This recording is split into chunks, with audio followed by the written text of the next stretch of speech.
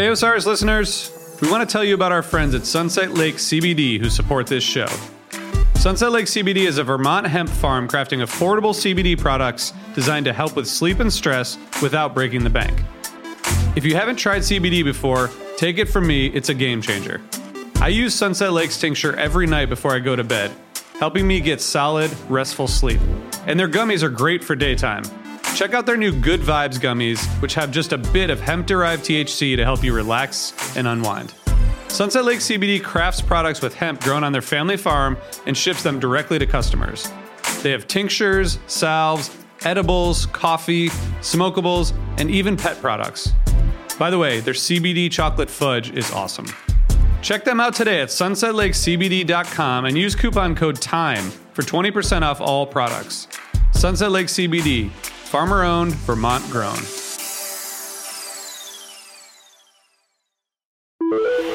Osiris. Hey, Mike, I can't see clearly. Is that a lightning bolt on your shirt? You're damn right it is, Oteil. This is Section 119.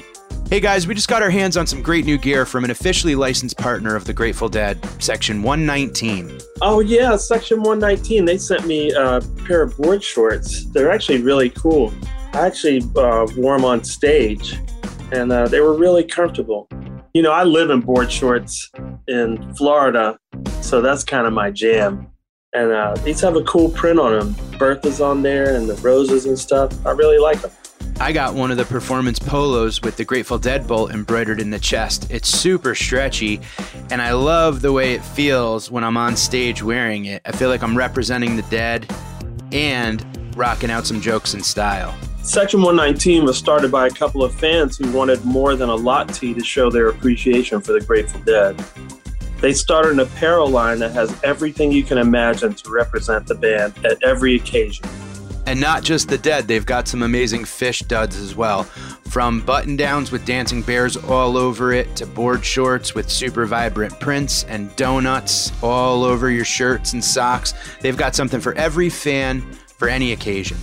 If you're looking for more than a t-shirt to celebrate the Grateful Dead, the folks at Section 119 make the highest quality apparel. Boogie on over to section119.com and use code COMESATIME. That's all one word, comes a time, for 15% off your next purchase. Hey, this is Oteil. If you're liking what you're hearing, head on over to patreon.com/comesatimepod and get your bus pass for an extra episode every week. All right. Welcome back to another episode of Comes a Time. That's Oteil. And that's Mike. We had our first stand-up mythologist on the podcast. Listen, wow, what a whopper. I believe it was, I think his Instagram handle is Say Cheesy or something, I believe. A while back, a listener of the podcast said, you should check out Michael Meade's podcast, Living Myth. It's really incredible. He uses like origin stories and traditional stories and rite of passage stories, and it, you know, depicts what we're going through today. And I've been recommended a lot of stuff and I didn't pay attention to it. And then one time I listened to it and I was like, holy cow, this is a game changer. And I said, Oteil, check this out. And we listened to it and we talked about it, and it fits right into where our, you know, the frequency and the and all the talk about it, and he is an absolute, he's a conduit, like we talked about. We had the host of the Living Myth podcast and author and stand-up mythologist Michael Meade, and I don't even know. I was looking forward to this like a kid looking forward to Christmas Day. I was so excited for this episode, and it didn't disappoint. And they're all my favorite, but I'm sorry, this is special. He did not let us down. His experiences, I don't even want to reference any of it. You really just should listen to this one. No, his experiences are really something, and the way he processed it is truly amazing.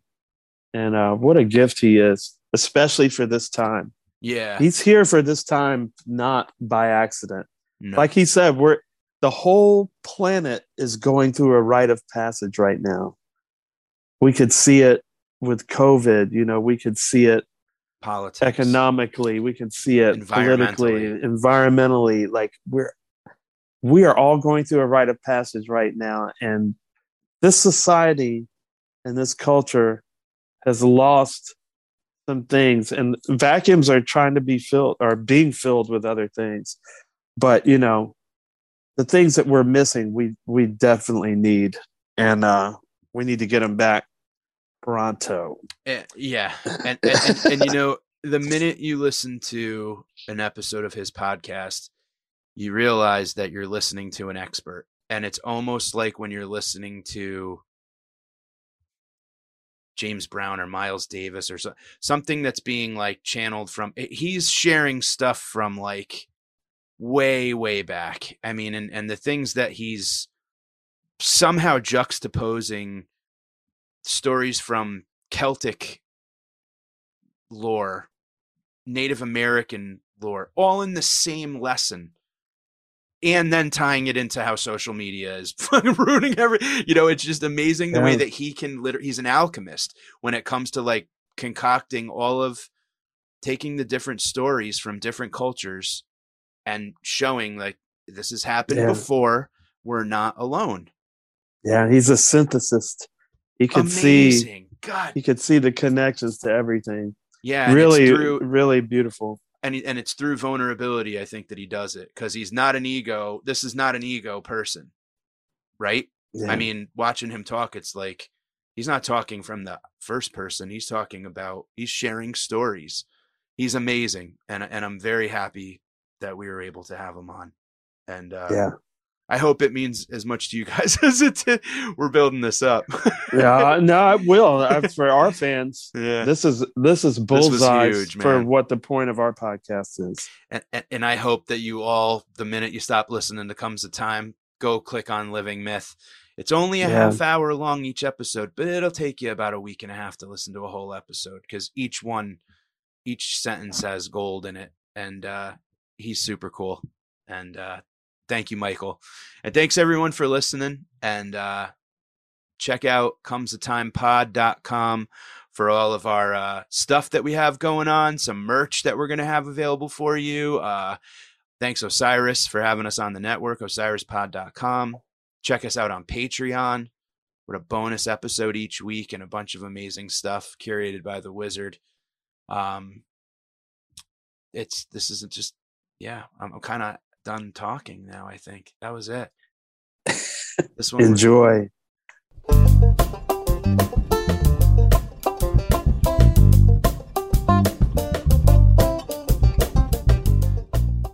Michael, we're absolutely honored to have you here. We've kind of had to make an effort to not let our podcast become a Michael Meade fan club podcast over the past few weeks. I'm glad you're working on that. Since we found you, it's been kind of amazing how parallel you and your episodes run with our conversations. But first, we haven't even known each other a minute and a half, and we find out that you've delivered children as well. I've assisted at a number of births, and it's kind of like the two events that happen to every human being are birth and death. In between, there's variations. And so I wanted to experience or be connected to both of those things. And so I wound up assisting at 5 births. I was at one, but they did not let me do anything. But it was a transformational experience, to be sure. Exactly. And a lot to be learned from it. And ancient people imagined that the midwife, the name midwife meant the one who marries the soul midway between the other world and this world. That's why it's a midwife. And the midwives had second sight, which meant that they could see the gifts that the individual child brought into life at their birth. And so the birth was metaphysical and mythological, as well as now more medical and biological. That's amazing. Yeah, so I want to know all about that. Yeah, well, that's the beautiful thing I think about, and that's even the episode that you had just released this past week was about, the watching, we're all kind of coming to the autumn of our calendar year, but also as a culture and as a consciousness, it seems like we're kind of coming to a period of, and you mention it very often in your episodes about how it seems like we're coming to an end, which means a rebirth eventually. In mythological terms, the end is connected to the beginning. The beginning always leads to an end, but the thing that is not known in the modern world is that the end is connected to the beginning. And so the word end turns out not to mean finale, finito, good night, overnight. It means loose end or remnant. So at the end of whatever it is, there's a loose end, there's a remnant, which is the beginning of the next cycle. And so, yeah, I think we're living through the end of an era. And at the end of an era, you have more endings. More things are concluded. More institutions stop working. There's a kind of a collapse and a draining of energy, which is really difficult to deal with and makes human community very hard because the institutions that would normally protect and organize people stop working. And so people are more in the realm of chaos. And I think that's what we're going through. But mythology is helpful because it says that ending will lead to a renewal of both nature and culture. So I find that valuable. I do too, especially in a society where I think we are so advanced technologically, but what's failing us is the metaphysical part. Yeah. And it's poo-pooed so much. It's like, oh, that's just nonsense. And it's like, well, science without conscience is also, it's past nonsense. It's very deadly. I mean, yeah, we can look at that on any number of levels. And it's hard. That's why we want to have these conversations to try to like, okay, I know religion and God and all these things are loaded terms. How about we just look at the stories, and but still it's hard for people that are so oriented just between or just in the material world to see the value of something metaphysical, Yeah, well, we've lost a whole bunch along the way. And yeah, if we go back, for instance, to the ancient Greeks, and one reason to go there is so much of Western culture derives from Greek roots. And so they had two words for accounting for what happens in the world. And one was logos, from which we get logic, rationality. And that's one way to account for everything in the world. This is what happened first, and then this happened. You can measure it, Well, it used to be you could get facts, but now, like I said, things are falling apart and the facts have slid right out of the grasp of the collective life. But the other way to account for it was mythos, which means story. And if logos is logic, irrationality, order, and measurement, mythos is feeling and imagination and the deeper connections, not the facts of life, but what really matters. And then in the end, what really matters even more than at any other time. And so in the middle of all the darkening and all the unraveling, it's really what those things that matter the most that become the real issue, or the things to pay attention to, or the things to hold on to. We talk quite a bit about people that are, we mention how we're kind of tuned to the same frequency. There are folks who are kind of tuned into the, what we are talking about right now. And it seems for those of us who maybe aren't interested or are involved in that frequency, it's more lonely now than ever. Sometimes it seems when the majority tends to flock to, whatever flavor of truth they believe, or when really it's this vulnerability or sense of compassion and empathy for the world as a whole seems to be more alienating now than ever. So a couple of things come to my mind. First of all, when you go back into mythology, and I've studied myths from all different cultures, that's been my interest. Yeah. And you find things not of this that are the same, but that are similar. Mm-hmm. And one of those things is the idea that each person born is a unique soul, someone that will never be born again. Hopefully, many more people will be born, but you will not, and you will not, and I will not. The uniqueness of the soul is part of what gives a person a purchase, a place to stand. And so now, when most things have turned into oppositional, polarizing conflicts, and people are just standing on the opposite side, the issue doesn't even matter. Whatever the issue is, people stand on the opposite side. Yeah. It's as if there is no place to stand that makes sense except standing on the ground of one's own being. Right. And so the idea of the uniqueness of the individual is ever more important because we need a place to stand. And then the uniqueness seems like it might separate too much, but it's actually the thing that connects. I mean, when we love someone, we love them for their uniqueness. We love them for who we know them to be. And so in a strange way, I agree with you. It's more isolating. Yeah. But it's really isolating if I don't know that inside I'm a unique being with an aim in my life and with gifts that I brought to life from the beginning. Then it's really isolating, not knowing that. I felt that isolation a lot.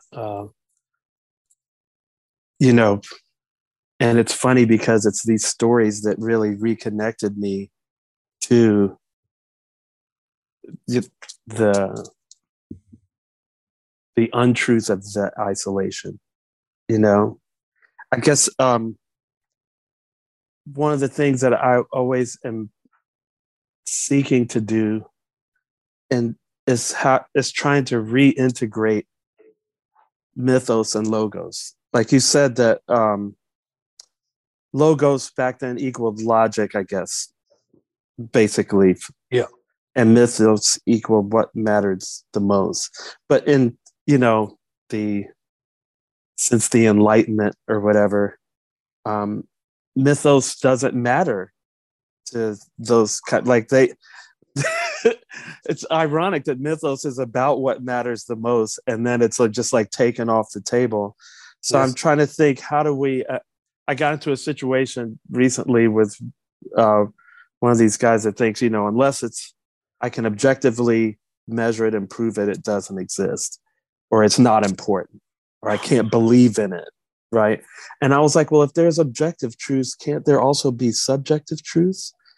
And like love can't be proved, or why, or any of the things that stem off of this idea of love, like fairness, unfairness, all of our laws, basically, like, why is it wrong for me to murder your kid? Like, can you prove objectively that it's wrong?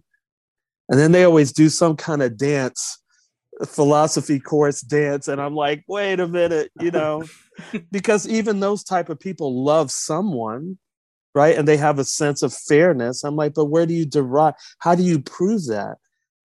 And my belief is that if there's objective truth, then logically there should be subjective truth.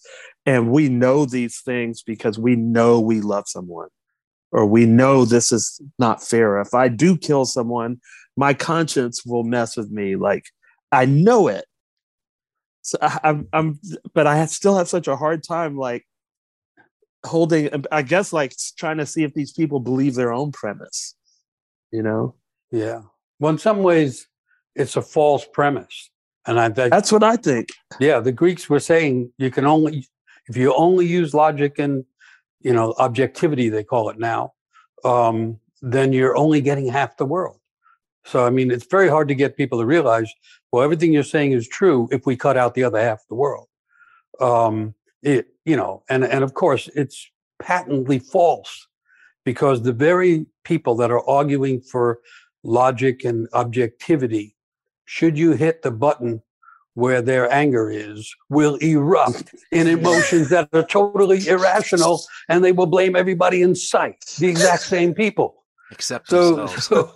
so we lost something. We lost the understanding of what a human being actually is. I mean, you mentioned the Enlightenment. The big problem happened with the Enlightenment. First of all, it's kind of humorous, right? Because the idea behind the Enlightenment was you could shine a light strong enough, you could get knowledge about everything, and we know about everything, including diseases and all. So they started shining lights, microscopes and telescopes, in fact. And so they eventually got those really powerful telescopes that go out into the Milky Way and beyond, you know. And what did they find out there with the big light that was going to reveal everything?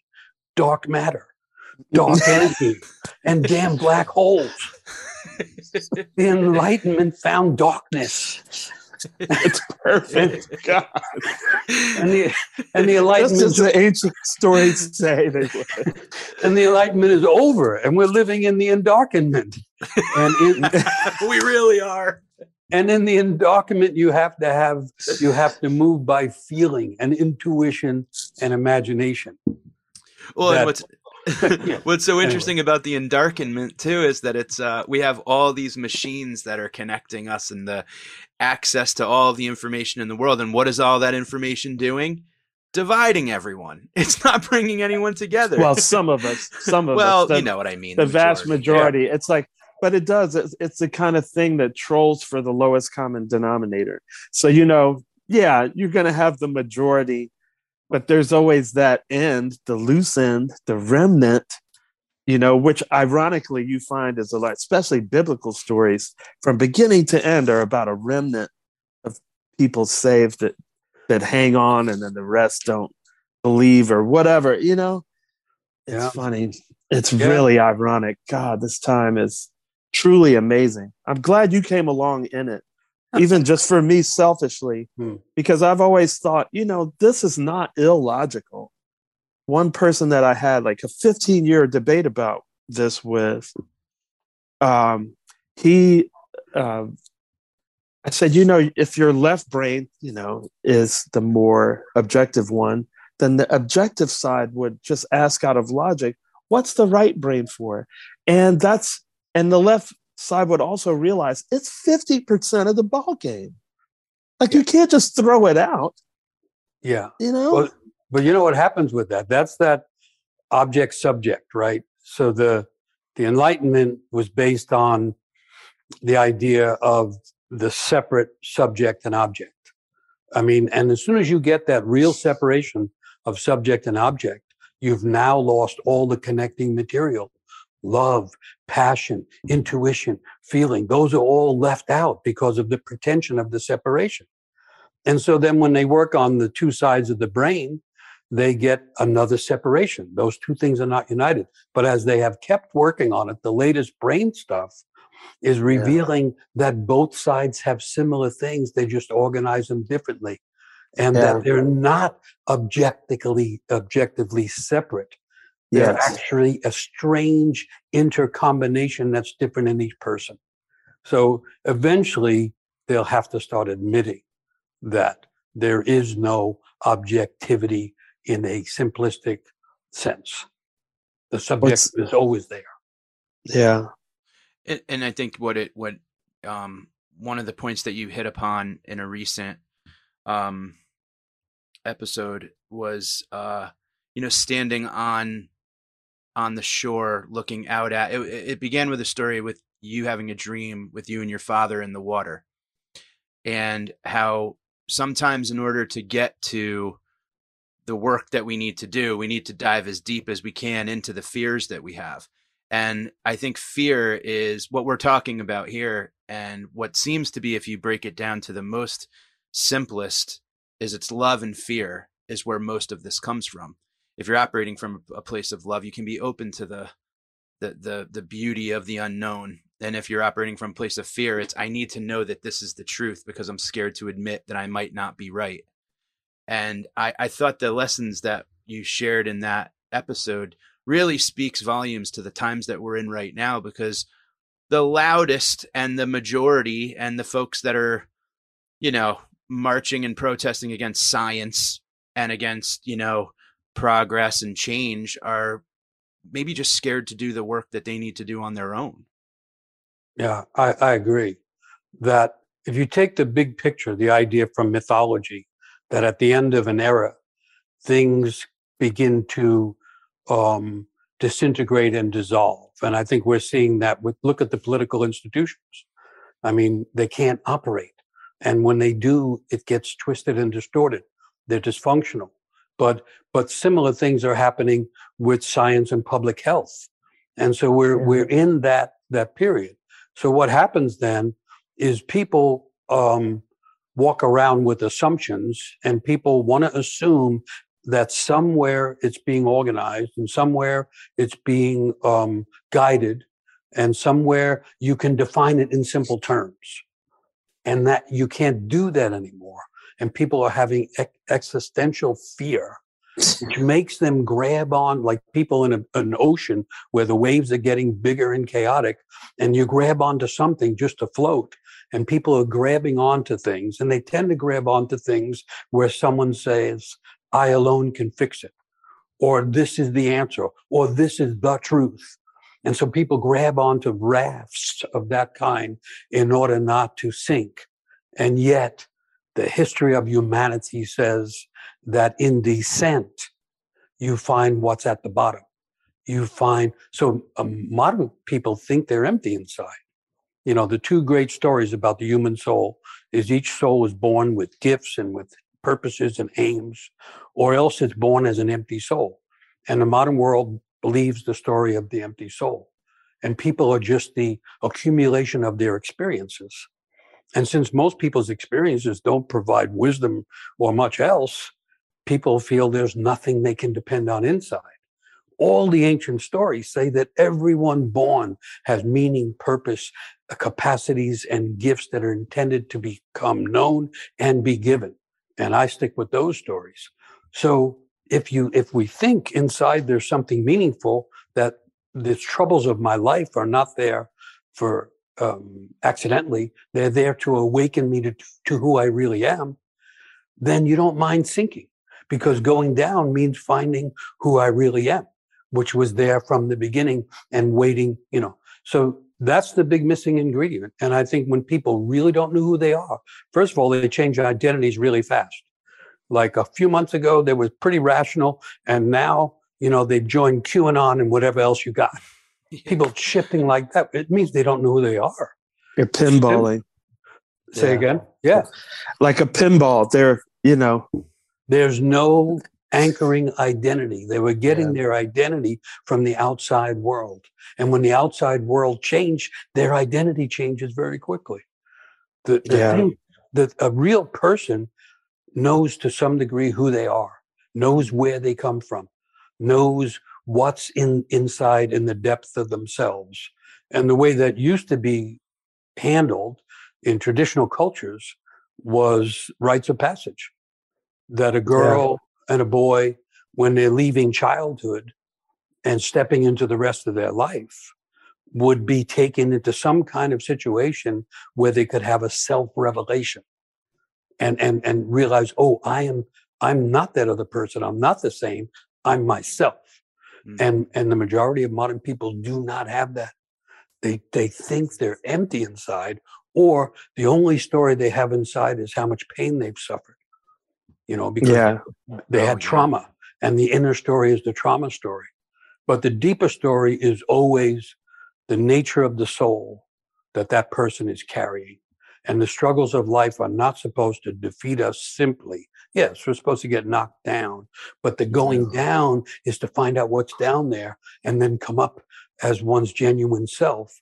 And that would include more heart, more. And if I understand what it's like to be knocked down, if I understand what it's like to be rejected, if I have my own experience of trauma, then I'm going to be sympathetic and empathic to other people who are suffering. Yeah. Whenever you see people who are not empathic, you see people who are avoiding their own pain. Right? Because once you just say, life is hard, I've been through some hard things, therefore I don't care where you come from or what your background is, we could connect on the level of we have suffered. and we have struggled just to maintain our lives, and we can connect there. So maybe the big troubles are to regenerate that deep sense of connection. Maybe the polarization is actually the ulterior or the eventual aim of the polarization is a greater unity based on a deeper connection. That's how I tend to look at it. It's funny because it brings up an irony to me that a lot of what I see people revert to when, the S hits the fan is tribalism. But like you pointed out, it's really, when you think of the rites of passage of like actual tribes, because we've lost that, those rites of passage didn't really reveal your connection to the tribe. You have that already. Like you said, revealed, oh, I'm a unique person. I'm this individual entity, which then can relate to everyone. And it's just so ironic, the time we live in. I guess, like you say, maybe it's following the story perfectly, and that at the end of things, all these things just have to crumble. And then out of the ashes that is going to be, I guess, left maybe all those who didn't kill each other out of fear, or I don't know. Yeah, I don't know either. I don't know how to. It kind of seems too, Michael, like you said, like those rafts right now seem to be obviously the political parties and the beliefs on the things that, like that tribalism, but it seems the rites of passage, and I would imagine, and I would love your thoughts on this, Michael, is that, if you're in a tribe or if you're in a village or a community and you're about to do a rite of passage, or you're about to go from one point of life to another, you have two things that I think are lacking right now in our society is trust in your community and the value of surrender. Like when you go into a moment of diving deep and get, when you ask for the work, when you go, I'm ready for the hard work, the work comes, and and then it's, when the universe goes, okay, you want it? Let's see how much you can handle. So I think that when you're going through those moments in a community where elders can say, hey, I did this when I was your age, or I'm here when it's over and we can go through what you've gone through, that trust and surrender seem to be extremely vital pieces of, like, changing into another form of our life. Who even has time for it anymore in modern society, right? Yeah. Now, I want to follow up on that, and I agree with that. That's those are two of the key things missing. So first of all, I tend to think that we're in a kind of collective rite of passage.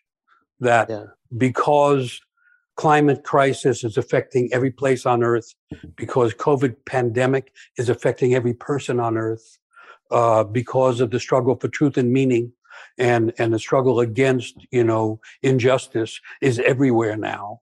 We're in a collective experience of a rite of passage. And going back to these two ideas of the trust and the surrender, of course, you can't surrender if you don't trust that someone not only knows more than us, but actually cares about us. Right. Yeah. So when they're saying tribalism, it's a simplification. Yeah. A tribe would be a complex thing. And rites of passage wouldn't happen in the village. Yeah. They would happen in nature. So nature becomes the background, not culture. And one of the functions of the rite of passage was to take each child from the lap of the mother, which would include culture as the mother in some sense, but from the lap of the mother to the lap of Mother Nature, to beginning to be connected to the mystery of nature, which includes, by the way, life and death all the time. And so then the ones who would be the initiators, who would be the people that we wanted to have trust in, would not be members of the political parties back in the village necessarily. They would be members of the deep organization called humanity. Mm-hmm. And so they would be there with an understanding of humanity, not a specialization in how to divide humanity. And so the fact that it was out in nature meant it was in a different realm. And so then you surrender, yes, to someone who actually has been through it.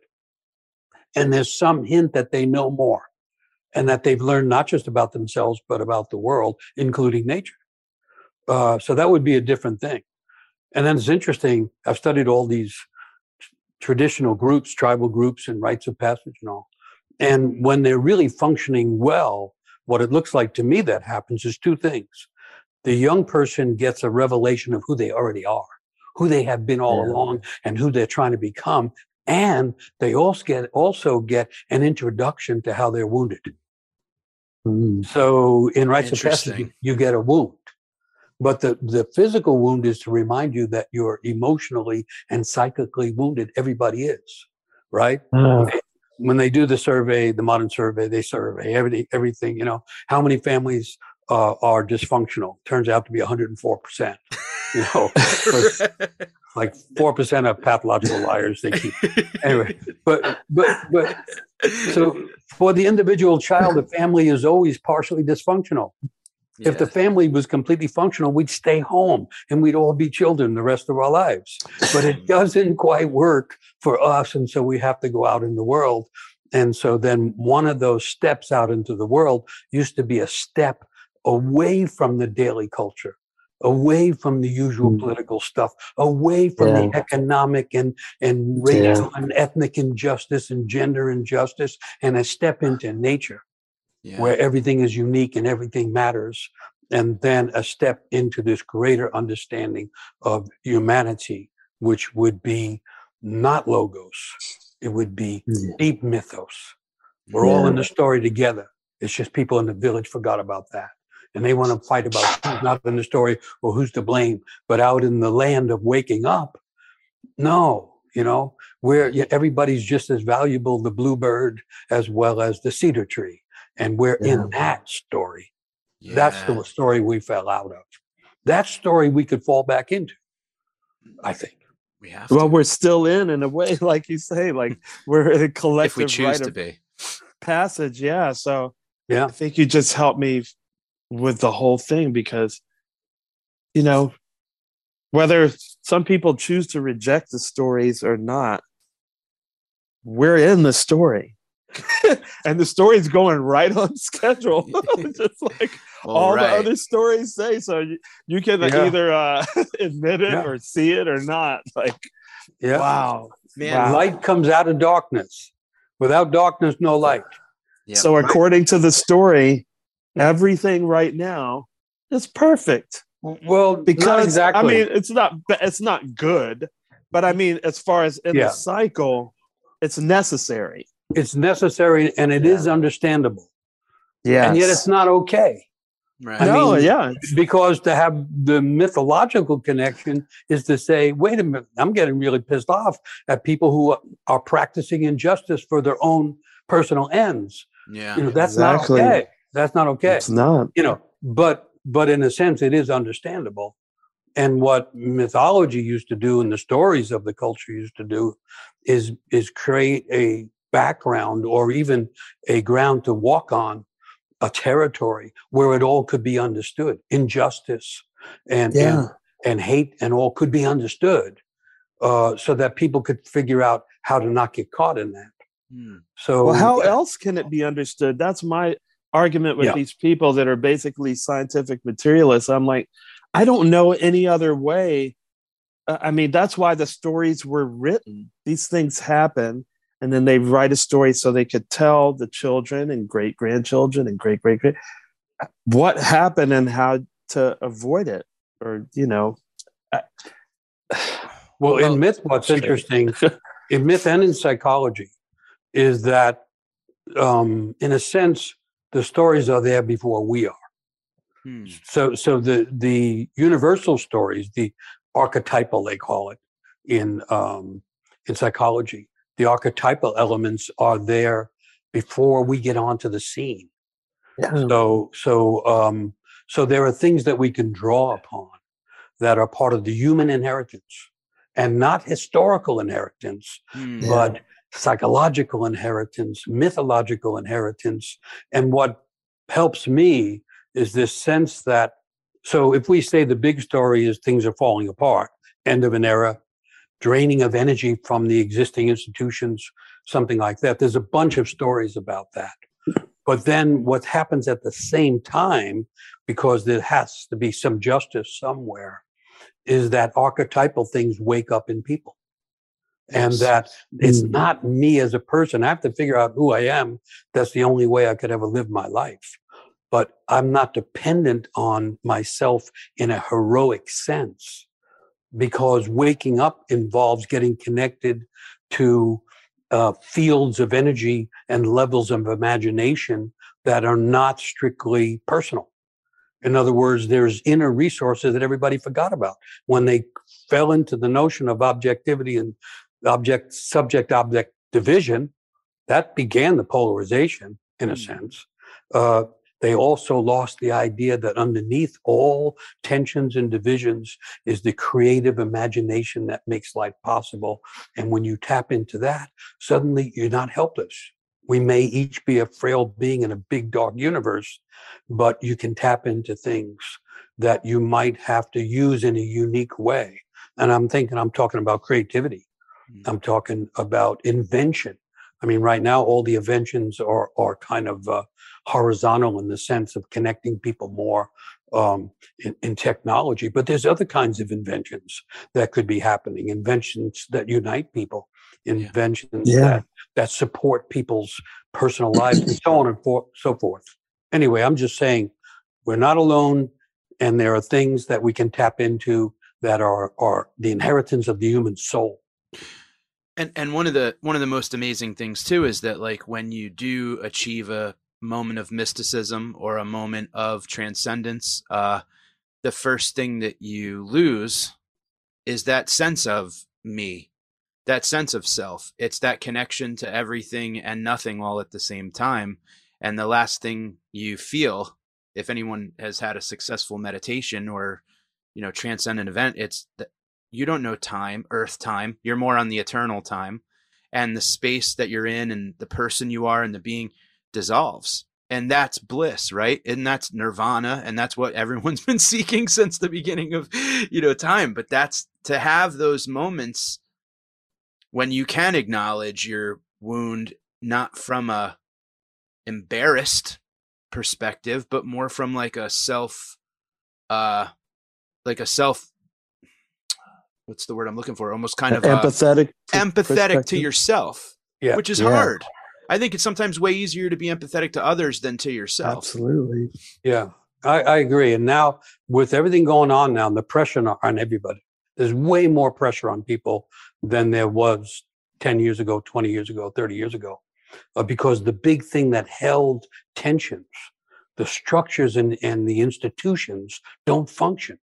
So there's collective anxiety. Anxiety is a natural thing. If you have a test or a big meeting the next day and you're anxious, that's natural.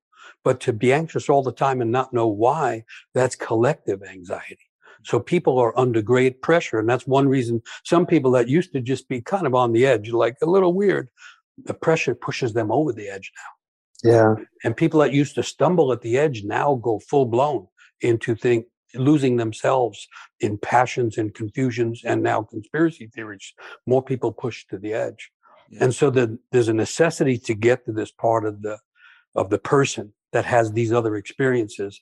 I call them moments of wholeness, right? Moments of wholeness. I mean, and you can get there on the paths of contemplation and meditation, which really are an import from Eastern mythology. Which is interesting how that Eastern stuff now is important in the West, right? Mm-hmm. And in the Western world now, every strip mall has a McDonald's and a coffee. A town fair tire and a yoga center. And a yoga center, So something has come in. That's what I was talking about. Inventive things that can help us that we didn't even dial up. It just kind of came in. And now there's access to yoga and different methods of meditation, which in the West used to be called contemplation. But the other big road that is the road that we can go on, everyone can go on in their own way, that gives us moments of wholeness and a sense of being genuine and real, are the expressive arts. Those are the two big roads of practice and learning. And so art is now imagined as industry, right? I mean, you have the music industry, you have it's another collapse of imagination, and everything collapsed into economics, and so creative arts became industries. It's really mind-boggling. But anyway, it's logos without mythos. Exactly. I mean, it's funny. That's why the yoga came in. It's just a vacuum. Like it's why our systems are collapsing. You can't we have the logos without the mythos. Well, then if there's no ethics, if there's no empathy, if there's of course it's unsustainable. You have to have both for it to be sustainable.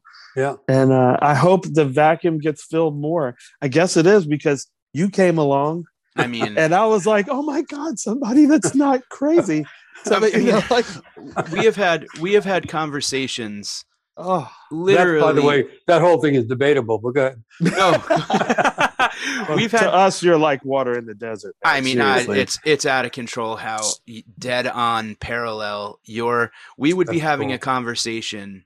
I mean, literally about like writing and how being able to kind of not have a fear of hurting maybe the subjects of what is about to be written, or going at it with some preconceived guilt, or what if who reads this, all this, you create this, these roadblocks. And we talked about it for, hours, right, Oteil? And then the next morning you drop an episode that is legitimately the exact same. We were dying. I mean, it was one recently that was a traveler goes to a palace, but is staying outside of the palace and wasn't quite sure what the mission was. And it was just like the way it paralleled our conversation was, it's as if you were listening. And I really, but it's been like that consistently. And thank God your episodes of your podcast are a half hour, because there's no fat on them. And I need to stop every 10 minutes and kind of lie down, because every single line is filled with gold. I mean, you literally, I'm so interested to know how stories grabbed you. I mean, clearly this is this is why you were put here on this, for this round on Earth, was to share with all of us the stories from, you're a conduit, you're a door that's opening to the biggest library in time. Thank you. That's what I realized over time. That's the right way to talk about it. It is being a conduit, which is all of the arts are conduits to creation. An artist, whether it's a musical artist or a painter or a sculptor, whatever it is, a writer, is making something in the world that wasn't there before. Right. Creation is literally being repeated through the birth of each person. That's creation. And through what each person gives birth to. And so, I agree with that in the sense that I kept finding by descent, by going down, what I was here for. And sometimes I tell the story. I wound up in a prison in Panama, and I was a bad prisoner. Wow. And I wound up in solitary confinement for months on end. And Oh my and God. Talk about descent. I was all by myself in a little cell in a foreign place with nothing but mistreatment going on. And so the idea of being so alone and so isolated and having no way out, that's how it appeared.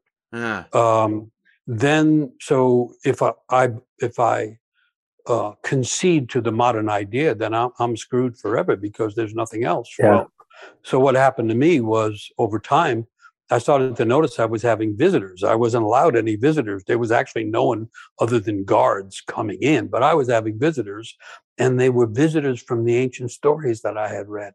They were visitors, like Achilles and characters from Greek myths and so on. And so I had to decide, am I losing my mind or am I finding my mind? Wow. And all of a sudden I had comrades, I had supporters who knew a lot more than I did. And so I had guidance from, call it what you will, imaginal figures or something. But it actually... So had you studied these stories before your prison experience? Yeah, when I was 13. So I'm growing up in New York City, poor Irish family, so on and so forth. And anyway, so I had learned when it was my birthday, don't ask for anything because you're not going to get it. And not only that, mom and dad are more depressed for the next 2 weeks if you ask for it. So I don't, so everybody said, what do you want for your birthday? No, I don't want anything. Peace on earth, goodwill towards men. Yeah. Just a peace way out. out. A way out. Yeah. A new family. But my aunt said, what are you interested in? And I said, oh, history. And she said, why? And I said, I'm trying to figure out what the hell went wrong here. The whole neighborhood is screwed. Everybody's lost their dreams. It's really what happened, you know? So she goes off to the bookstore to get me a history book. And anyway, the way I understand it, from the little she said about it, she went in, she'd never been in a bookstore before. And they pointed and they said, you know, books on history are over there, up there on those shelves. And so she went over and grabbed the book. She was very short. She grabbed the book and had them wrap it up and gave it to me. So I get the book and I start to take the paper off and she looks at it. She says, it's the wrong book. Give it back to me. I got the wrong book. And what I'm seeing is a guy on a horse who's just shot an arrow that's arching through the sky. And I'm going, I want this book. Yeah, we're good. It's the wrong book. And I'm going, I want it. And so tear the rest of the paper off and it says mythology. Beautiful. And so that night I read almost that entire book, which was Greek myths, but the last section was myths from around the world. And so 13 years old, I had found a language that was my language.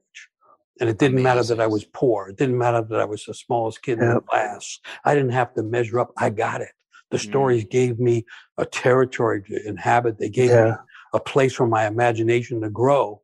And then, you know, you go through things and there was no one around to confirm it, like, you know, to say, hey, this is your path. Matter of fact, when I brought it up to people, they say, what the hell are you talking about? You know, we don't have that stuff around here. We're just in the neighborhood. Don't bring that up, you know? But then I'm back in the cell all by myself. And that's what came back. Wow. That connection came back. And I realized I am not empty and I'm not alone. And so from there, it took me quite a while, but I had to figure out, how do I live with this? How do I turn this into a meaningful life? So it comes from going down. From going down. Absolutely. That answered my question that I want, because I had have you had a personal mystical experiences? That was going to be my next question. And then you just bullseyed it. It's funny. It's always like at the bottom we find those things. Go ahead, Mike. I'm sorry. Well, no. And just to ride on what you were saying earlier.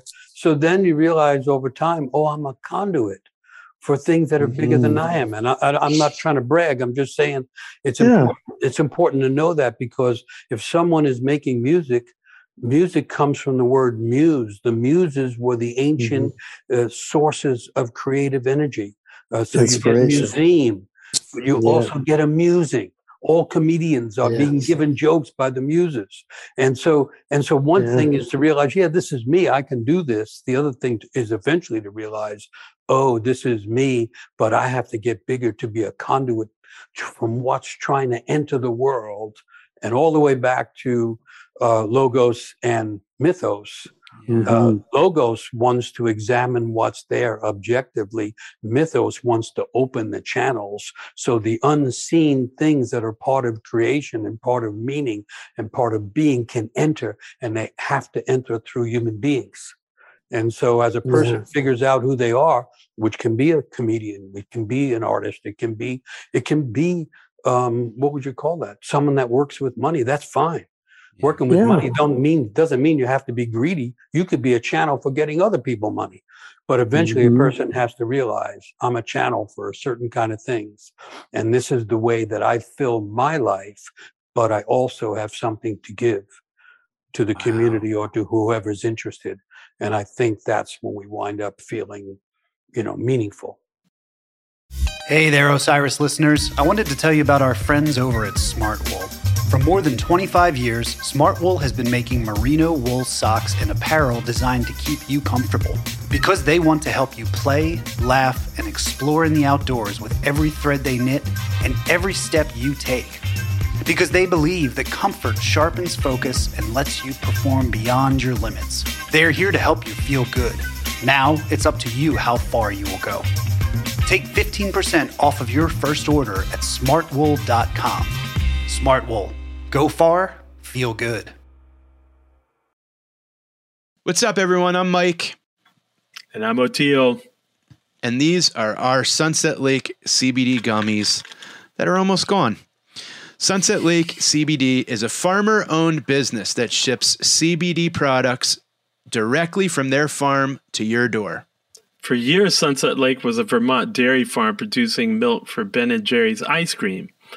In 2018, they diversified and started growing hemp for CBD. And with a product for everyone, they offer pre-rolls, hemp cigars, and hemp flowers, as well as tinctures, gummies, and CBD-crafted coffee to help with stress, aches, and pains. Sunset Lake CBD saves you money by shipping high-quality CBD products directly from their farm to your door. Want to know what I've been using a lot of, Oteil? This salve with the arnica on my old bones. You get back from a show and you got tore ankle, rub a little bit of this on there. You're ready to dance the next day. And you know, Sunset Lake, comes a time listeners can visit sunsetlakecbd.com and use promo code TIME for 20% off of their purchase. That's sunsetlakecbd.com, promo code TIME. And tell them we sent you.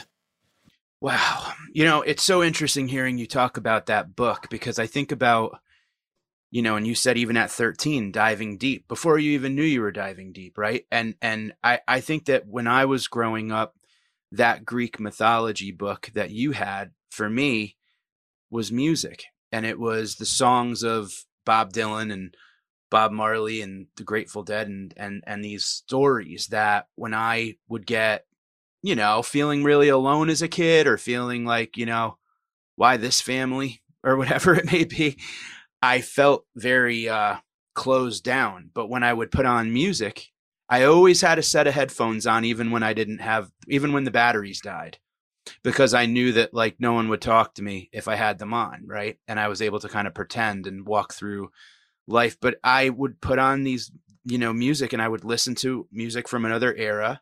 And it kind of just opened everything up. And that was my passageway to another place, and where I learned about a lot of things and a lot of cultures that I wasn't surrounded by, and all of it. And that became my love of stories and words.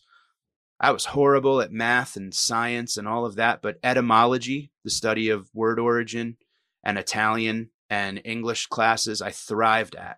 And then the minute I got to college, it was Native American literature and folks and playwriting and all of that. And it was just, we as children, right? Maybe sometimes when we have to create our own rite of passage, when it's not created for us, right? That book found you, and my uncle's Beatles albums and Dylan albums and all that found me. And it's amazing how, it's there. And people have been taught to not pay attention. People have been taught to look outside yourself and believe in this or that. And yet under pressure, because I've done a lot of work through organization, we've done a lot of work with at-risk youth, severely at-risk youth, kids in the hood, kids in the barrio, and so on. And you get down to, even by 15, they've had experiences like that. They have an experience that opens something in them that isn't part of their DNA, and it's not part of the family structure either. This is coming in, as Van Morrison would say, from the ether. Because he tapped into that old Irish tradition, which turns out to be, the old African tradition, the old Central American tradition, where you tap into stuff that's coming in, and some of it is coming in for you as well as through you. Right. Yeah. See, this is what I want to get to, because this is where my arguments always go with the scientific materialist people. But there's, this idea that the mythos is true, even though it's a myth, right? Kind of like wrestling is real, right? But also, in Christianity, it's referred to as grace, where this thing happens from the outside. Not that we're disconnected from it, but something comes in from the ether for you specifically. right? And trying to explain that to people that want to reject all the stories. It's like the only place I could show you where that happens is in the stories, and then maybe other people's actual accounts, like you in prison where Achilles came to you and Zeus and whoever, that it's so hard trying to explain that. Like, how do you do that? Yeah, you have to get them off that ground. I mean, when we work with young people who are absorbing the culture, young people can't help it. They absorb their culture, which right now is a disaster for young people. They're absorbing polarization and hate and spitefulness and all that kind of stuff. Blame. But you have to get people in nature. So people who are so dedicated to the exaggeration of objectivity and positivistic science. The word science means to know. So science didn't always mean to know objectively. It meant to know. And so if you go back far enough, everybody has had science all the way back. But people used to understand that whatever has cast the greatest light also makes the greatest shadow. Science used to understand the light and the dark better than it does now, I think. Well, it had to, because that word conscience, I've always said the word conscience, it has science in it. Yeah. It's where you know something's right or wrong. You know? And what you want is, some people are called, the ether is delivering scientific ideas to them. That's clear. Some people have big ass scientific ideas that everybody else didn't have. But they still have to have a heart, and they're supposed to wake up, and they're supposed to have empathy that softens the edge of that science. Yeah. But people have to get out of the context that they're comfortable with in order to get ideas that they're not familiar with. And so nature is the way that used to happen. And so I would invite all the scientific positivists, first of all, be out in nature. Not the laboratory version of nature, but the nature version of nature. But ironically, some of them love the guy I had the longest argument with this drummer for 15 years. He loved fishing. He loved nature, but he was, in his defense, he was severely hurt by the religion that he grew up with. Oh, yeah. So that was a wound. I can kind of understand that, because nature and music and art were like his refuges, before he passed away. But it's just, I guess some people just have to have that stumbling block, and maybe there have to be some people oriented that way just for the yin yang of our existence. Mostly it's a defense. It's a defense. It feels that way to me. Yeah. I'm like searching for the wound. I'm like, there's a wound back there somewhere. Of course, there's a wound. And that's the defense against the wound, because the wound is not rational. The wound doesn't. You can't define the wound, the real wound. And so, that's too bad. But everybody's always really close to a breakthrough with regard to that. Yeah. And that's why I never gave up. Good for you. Yeah, that's I was just like, to the end. And when you love someone, it's there because you love them. You can feel that part of them, even if they're denying it. Yeah. I played music with him. I was like, you say nothing mystical exists, and you have millions of dollars in your bank account to call you a liar. And did you say he was a drummer? Yeah. Come on. Really great. I tried, but the wound was big, man. And I get it. My dad had the same wound. My dad was raised Catholic in New York. He was born in 1931. It was a bad experience for him. I get it. He's 90. He now has changed. He's now finally realized what I think is the truth, is that there are subjective truths. There is a mystical reality, or else these stories, these old stories, couldn't literally still save our lives, our mental health, our physical health. I mean, what's up? That's big. Yeah. That's big to me. And I was not raised religious, but I did get those stories. I got the fairy tales, children's fairy tales from all over the world, and just my mom, and It's the spiritual, not the religious. Yeah. Yeah. Religious comes from the Latin religio, which means tie back to. Which means you religious- got disconnected at some point. Yeah. And when you get reconnected, it's spirituality, not religion. But here's the thing. Here's what's so strange, right? So drumming is one of maybe the oldest form of music.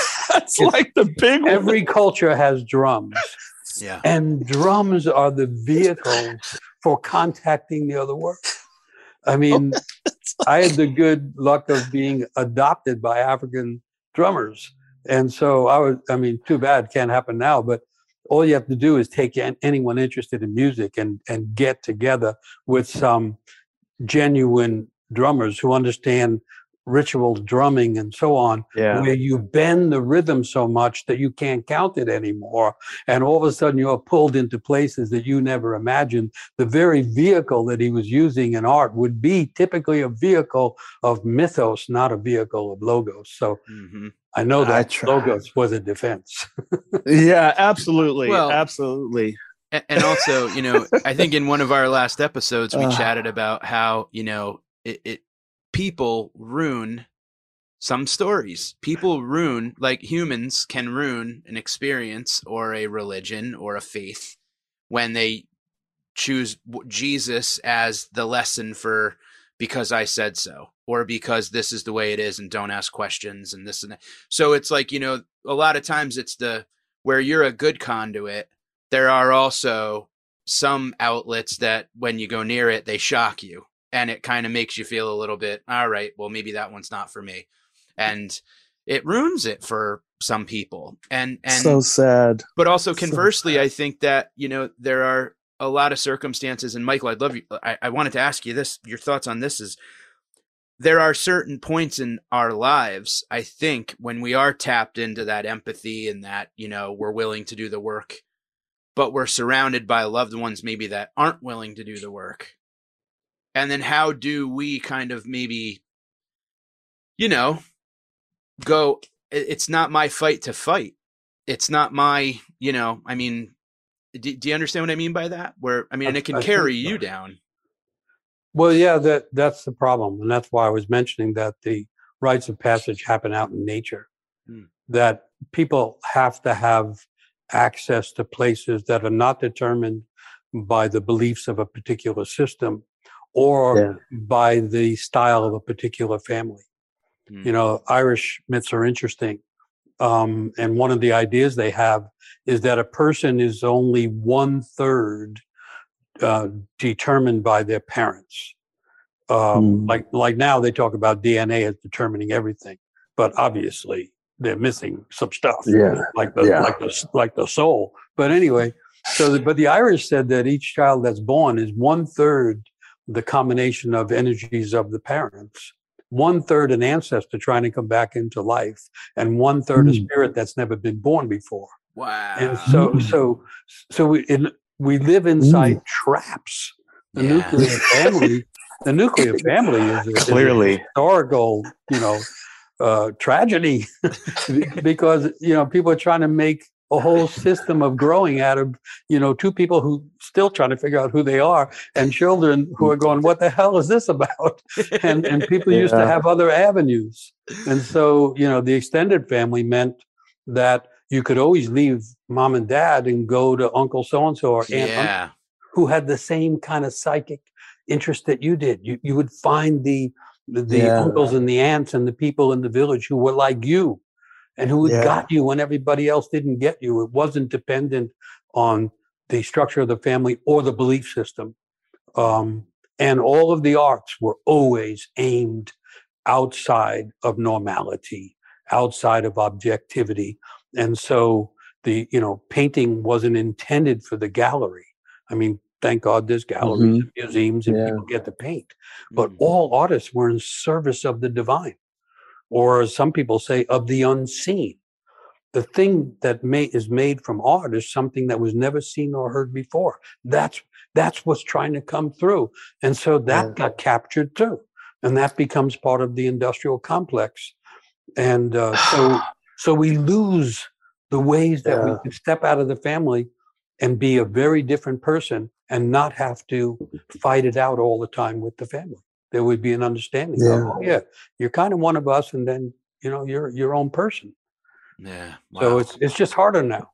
That's incredible. And to have that realization through your mythology or through your origin story is what a great thing to have as a child. To go, I'm not all these two wing nuts, I'm only a third. You're only going to get a third of me. Sorry. I'm only taking a third of the trash out. I got other places to get in trouble.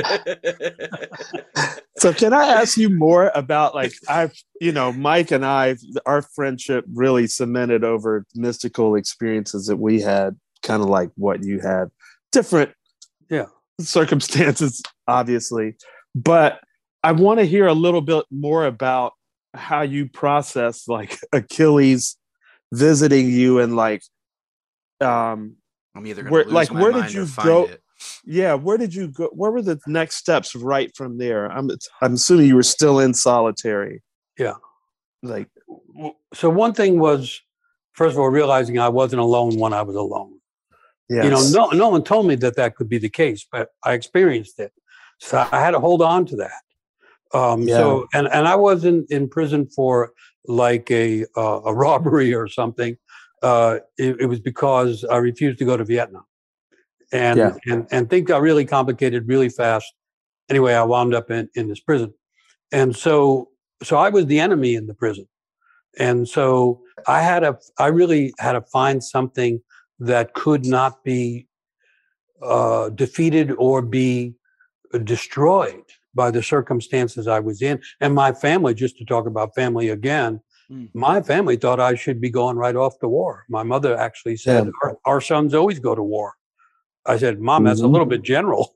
I mean, our son, this is me. Oh, okay. So I'm one of those guys that you're talking about. Exactly. So then what I learned about stories, and maybe I learned it in there, I don't know, was each part of the story is revealing knowledge if I can just pay attention to it.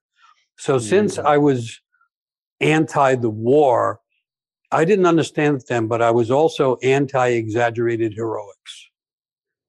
So Achilles is the main warrior hero of Greek myth. You cannot defeat Achilles. The reason being, his mother wanted such a powerful child that she dipped him in some elixir that made him so he couldn't be wounded.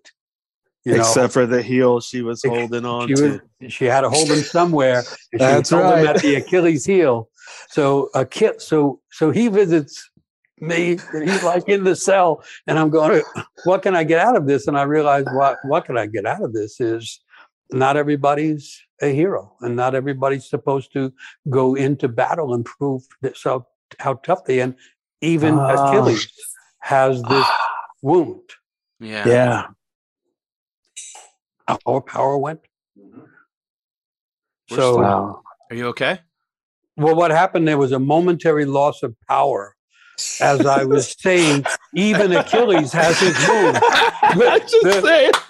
The lights flickered and the power went out. He's back. We touched the wound. We touched the wound of the warrior. So each. It's like each character that came in, I could sit there and go, I remember what this is about. Maybe what can I learn? What can I learn from this? And Ulysses was actually like a main visitor, and Ulysses, who's the hero of the Odyssey, but Ulysses refused to go to the Trojan War. Yeah. And Ulysses or Odysseus was called double-minded or many-minded. And the idea of Ulysses is he could have more than one idea, more than one theory in his mind at the same time, which is what's missing in the modern world, right? Absolutely. This is it. And so I was getting like instruction from characters in the stories. But the next part is where it got really problematic, which is when I came back, no one understood what I did how I did it, why I did it, including me. I did, I was so much did not fit back in the culture that it took me a long time to figure out, how do I get back in? Where do I fit? It was really shocking. Did you go directly home? Mystics Without Borders, right? Yeah. You didn't realize there you go. That's who you were. Did you go directly back home, or did you feel like I need to go on a little journey first? Well, I went home and realized I couldn't stay there. I couldn't be in the neighborhood, as a matter of fact. People didn't understand what I did. And so I was getting challenged all the time, and in ways that weren't even healthy. And so I realized I have to get out of here, that this is over now. I can't live here. Something had happened that was so dramatic and altered my psyche so much that I couldn't live there. And so I wound up traveling around the United States, winding up on the West Coast. But it's interesting because that fits back into rite of passage stuff, in the sense that now, in a healthy traditional situation, the whole village would be waiting for the girl or the boy to come back. But they'd be waiting for them to come back as a new person. Yeah. And there would be rituals in which they might have a different name, so that everybody would have to understand they're not the same person. And we're always going back to people that think we're the same. And yet all meaningful life experiences turn us into a different person, if it would be allowed to be. So that's how I started to study initiation and rites of passage. I was going, there has to be some way to understand this, because I don't fit into the culture anymore. Everybody who knows me doesn't know me. I don't even know me. Yeah. And so it was in trying to figure that out, because I understood this can't be the first time this happened. That's how I find the ideas of initiation and rites of passage. Wow. Because you don't have to wind up in the rite of passage because you chose it. No. Yeah, that's right. Most of us can be chosen against your will. Yeah. And then what you have to do is choose how you find yourself in a place you didn't intend to be. And so that became the struggle of my own life, to become who I was turning out to be, originally with very little support, because where I grew up, first of all, no one knew what therapy was. But when they heard about it, they said, well, you can't go to get help because that makes you a crazy person. Right. So you're crazy if you go there. And I was going, whoa, everybody here is crazy already. So, but anyway, so therapy wasn't an option where I came from. Yeah. And so I had to go back into stories. But did you ever find a mentor to help you? I mean, it's remarkable. How did that? Because I'm thinking, wow, you did all this by yourself. Well, I had a lot of mentors. Yeah.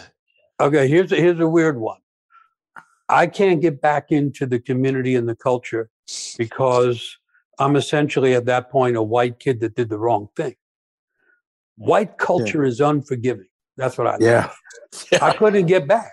I was now bad. I had done the wrong thing. I was a traitor. I was a coward. I was all kinds of things without anybody asking me what I was going through. I call that white culture. Where I got back in was through African-American culture.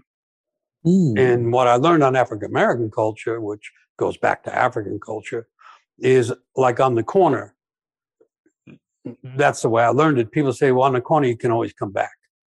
And the idea was there's always a place in the community for you to get back in, because everybody knows how easily you can get lost, how easily you get rejected, and how easily you can wind up in prison or whatever. So I found my acceptance in the African-American community, which then had this other layer of revelation, because I then encountered African people who for some reason thought I was a drummer. So I got drafted. Yeah. You're like, I'm not a drummer. And they're like, yes, you are. Well, yeah. You may not know it. So I wanted to learn about myth and culture, and music is one way to do it. So I was studying music of different cultures when I happened to get connected to actual African people who were living in the United States. But they were a particular group of drummers who played the traditional music, which is the transcendent music. And at a certain event, they were short a drummer, or I don't know, maybe they were looking for a short drummer. I'm not sure. But anyway, they identified me as the person that they needed. And I was experimenting with drumming, so I could keep a beat. But the next thing I'm in playing with a genuine traditional African band playing ritual music. Oh my God. That's great. That's your first time playing drums. I was getting this amazing mentoring from an ancient culture and from people who were keeping parts of the culture alive. Yeah. Who somehow thought I was part of it. They actually did. And so there was a whole series of mentors in terms of creative fields. Wow. And, Yes. and that included poets who were mentors, and really it's a whole long story of meeting people who, and so I have also this experience of what I call mentoring moments. So some people mentored me in a moment. It wasn't that we worked together for years. Some people I did work together with for years, but for some people, it was just a moment where someone gave me something that turned out to be really meaningful and that I still carry. So mentoring happens, but it's different than I think how it's been presented. It can be very momentary. I consider those additional moments of grace, just little things. Yeah. God or the universe or whatever gives you ancestors to just go, here, this is going to help you along this road. Here's a breadcrumb.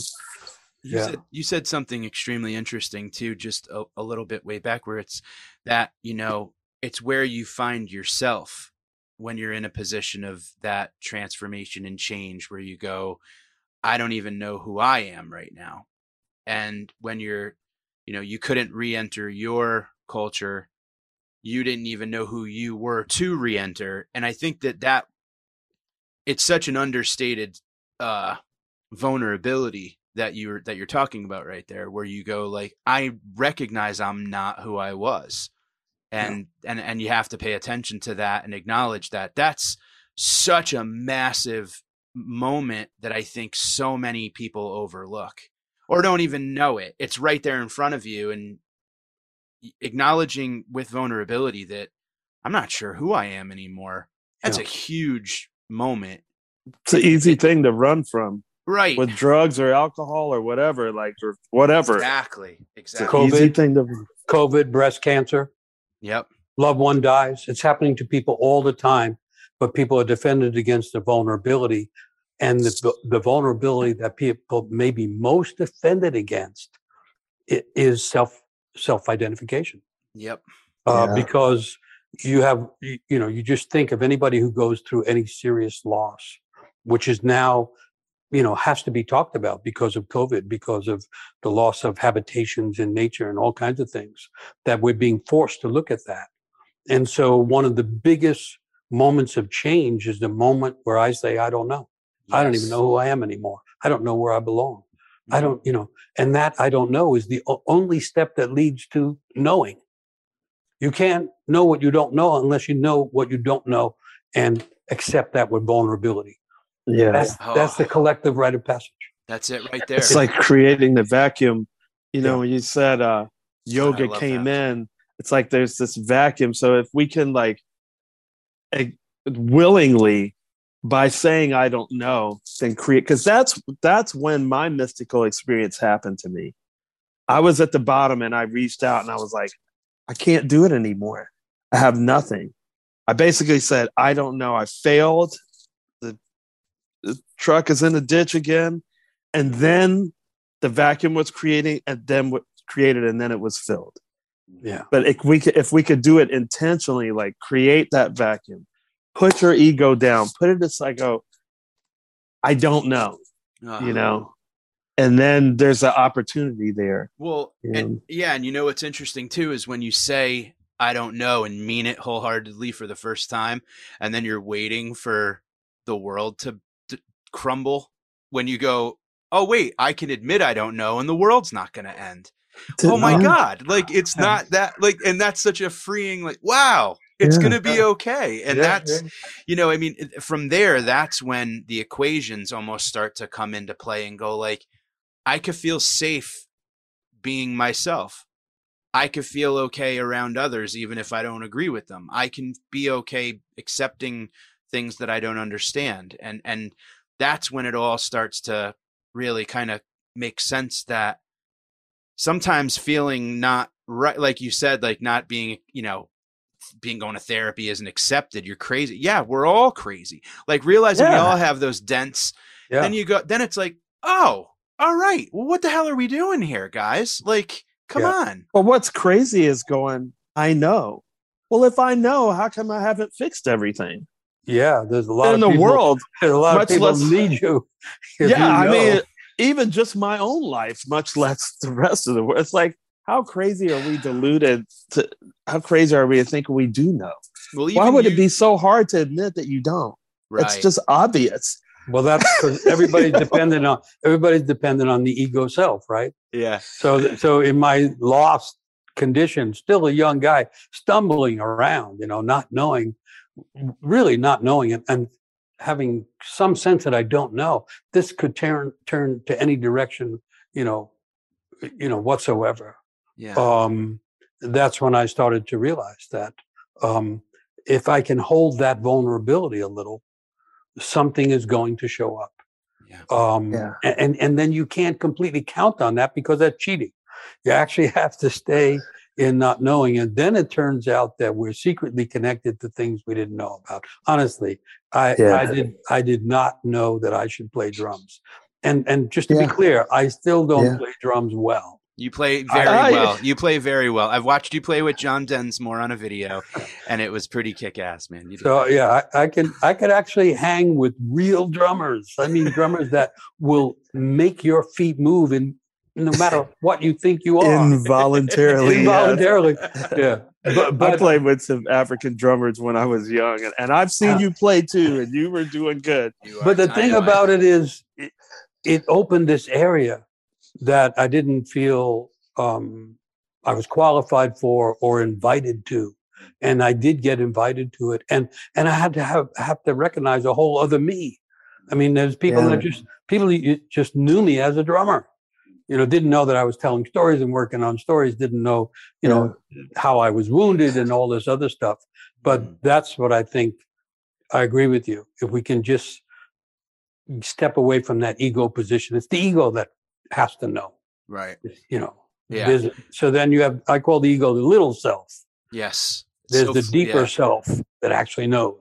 And the only way we access the deeper knowledge is for little self to go, okay, I know that I claim to know, but I don't know. So is that the purpose of the wound in the grand scheme, is to like just put the ego down?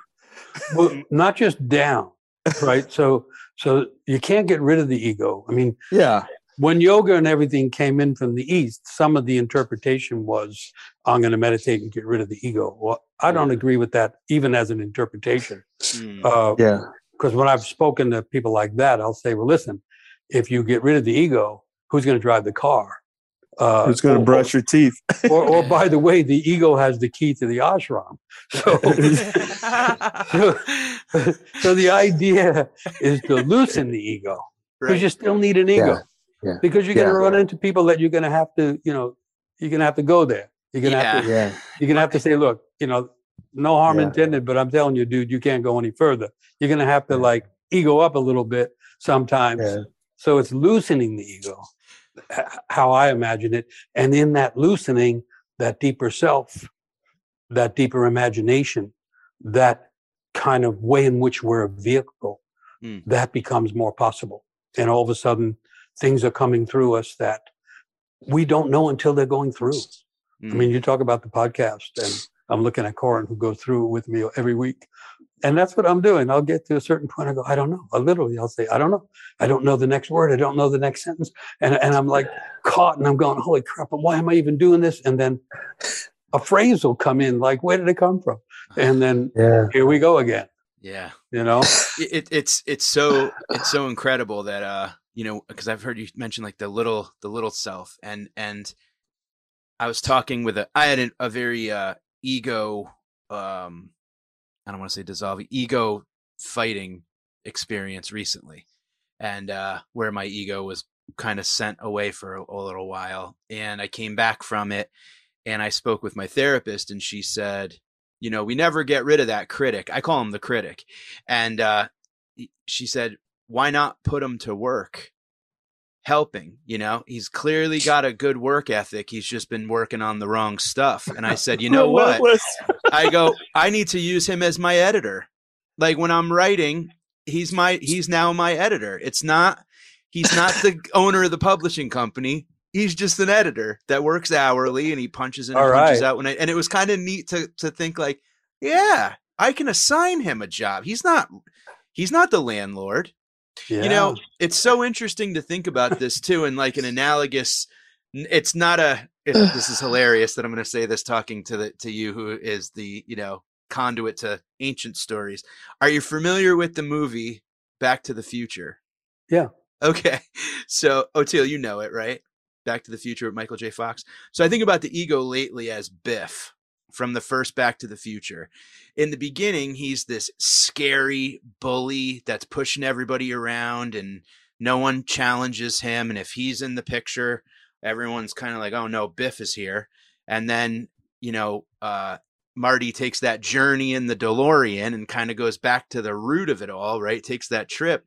And once he does the work and works on some of that generational stuff, he comes back and Biff is just this kind of silly pushover guy that's waxing the car, and he's now works for the McFly family. And he's going like, here's your keys, Marty. And it's just so interesting to think of a visual thing from my childhood of like Biff was the bully, then the work was done, and now he's just works for the family. And you can to me that was kind of an interesting visual. No, it's great. It's great. Very Jungian. Jungian would say that's the integration of the shadow with a lot more humor than it usually occurs with. It's how it works. Because we all stories picture this, work. Movie stories work. Well, we all picture this person, this scary, like when the ego appears, it's like, oh shit, I'm in trouble. What did I do that I forgot that I did? Or what didn't I do? Or who did I hurt? Or how can I, so it's, holding on to that. I think I don't know is the key words to disarm that little self. Yeah. Yeah. It actually diminishes the shadow. They call it also the shadow, the part of ourselves that we're afraid of. And we repress it, and then it takes over one day, and we're really in trouble. Mm-hmm. When people say the devil made me do it, the psychological term is the shadow, and everybody has their shadow.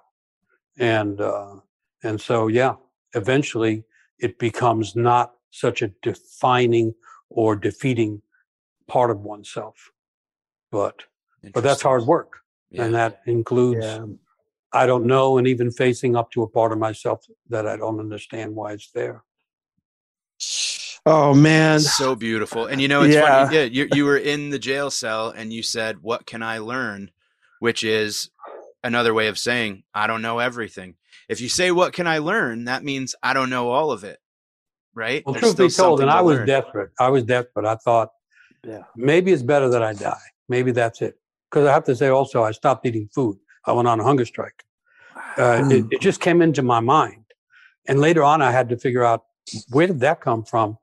And then I found out later it comes from my Irish heritage. In Ireland, if you can't defeat an authority and you think it's wrongful, you fast against it. And so it was like another message coming from ancestral places. And at one point, more than one point, I was close to death. And then I was in a battle. Do I want to live? Do I want to die? Because this is extremely isolating and painful. And I'm going through all the layers of rejection I ever felt and so on. And then those characters from the stories were what gave me the sense of, no, I want to live this story out. I want to see where it goes. Yeah. I want to, so I just want to be clear. Before I got to accepting that, I was actually desperate and wasn't sure that I even wanted to live. Wow. I was desperate. I wasn't close to death, but I was desperate too. And I find a lot of people have these mystical experiences, religious experiences, whatever, anomalous experiences in these extreme times. I don't know why it gives you more clarity, even the fasting, but exhaustion. I think, the fact that you realized that we're not alone, that's the big one. Mm-hmm. And I hope that's what everybody takes from this. Yeah.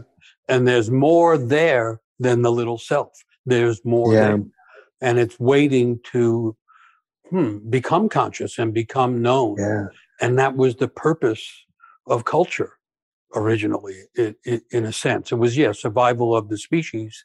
And the next thing was waking up of the species, and having people like be brilliant or be able to heal or able to make music or able to make beauty. That was what it was about. Culture means to cultivate, and you cultivate what's already there. And everybody has some there, but we have to go there to find out what's there. And that's and help each other find what's there too. Yeah, possible.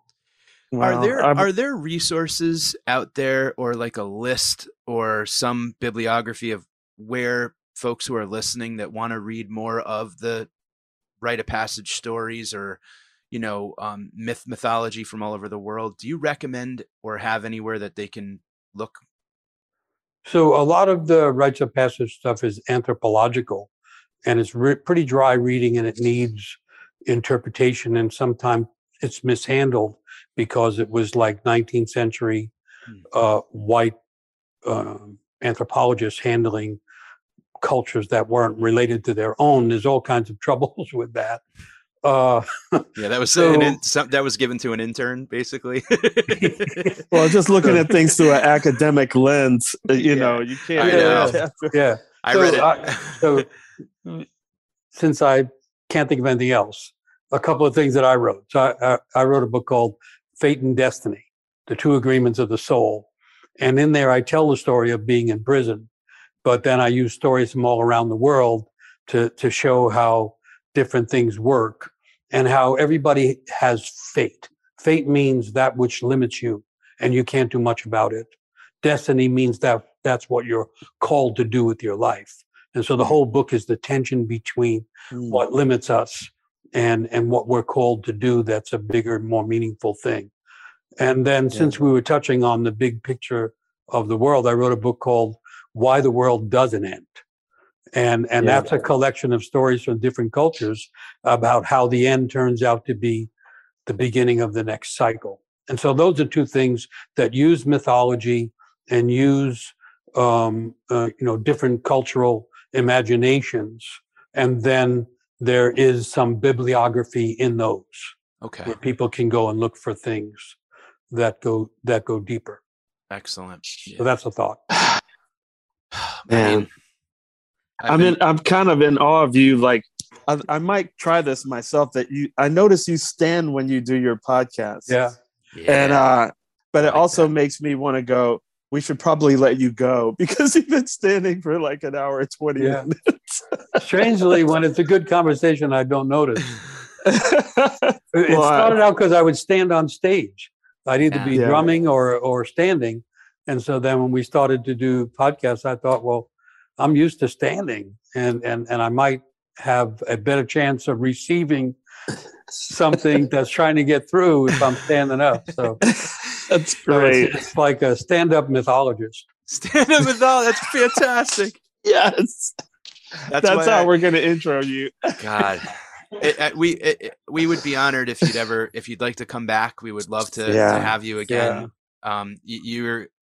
You are a beacon of light, and it has been an absolute honor having you here, and just thank you so much for everything you do with the way that you translate these stories into what's going on today is really like it's medicine, and personally and for us, man, it's just absolutely an honor. Well, thank you both. It's great being with you, and I'd certainly do it again. Beautiful. It's a great conversation. Awesome. We'd love to have you back because we could go scratch for the surface, man. Yeah, many hours. But bless you and thank you for being on our podcast. All right, happy to be with you. Be well. Thank you, everyone. You too, sir. Okay, bye then.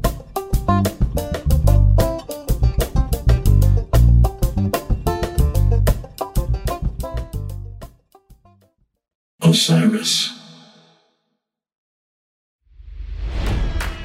It's NFL draft season, and that means it's time to start thinking about fantasy football.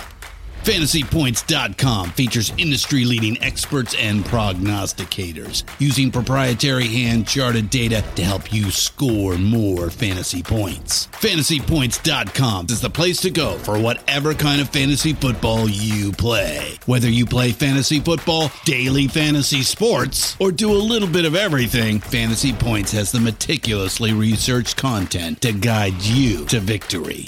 And why wait for the fall? Fantasy Points also covers the new spring football league, the UFL. Join the guru, John Hansen, Scott Barrett, Joe Dolan, and other massive names in the fantasy football universe with an exclusive offer. Use code Pantheon for 15% off any Fantasy Points package, including the all-in package, with access to every article, tool, and data nugget that Fantasy Points has to offer. That's FantasyPoints.com and code Pantheon for 15% off at Fantasy Points. FantasyPoints.com, code Pantheon. Score more fantasy points.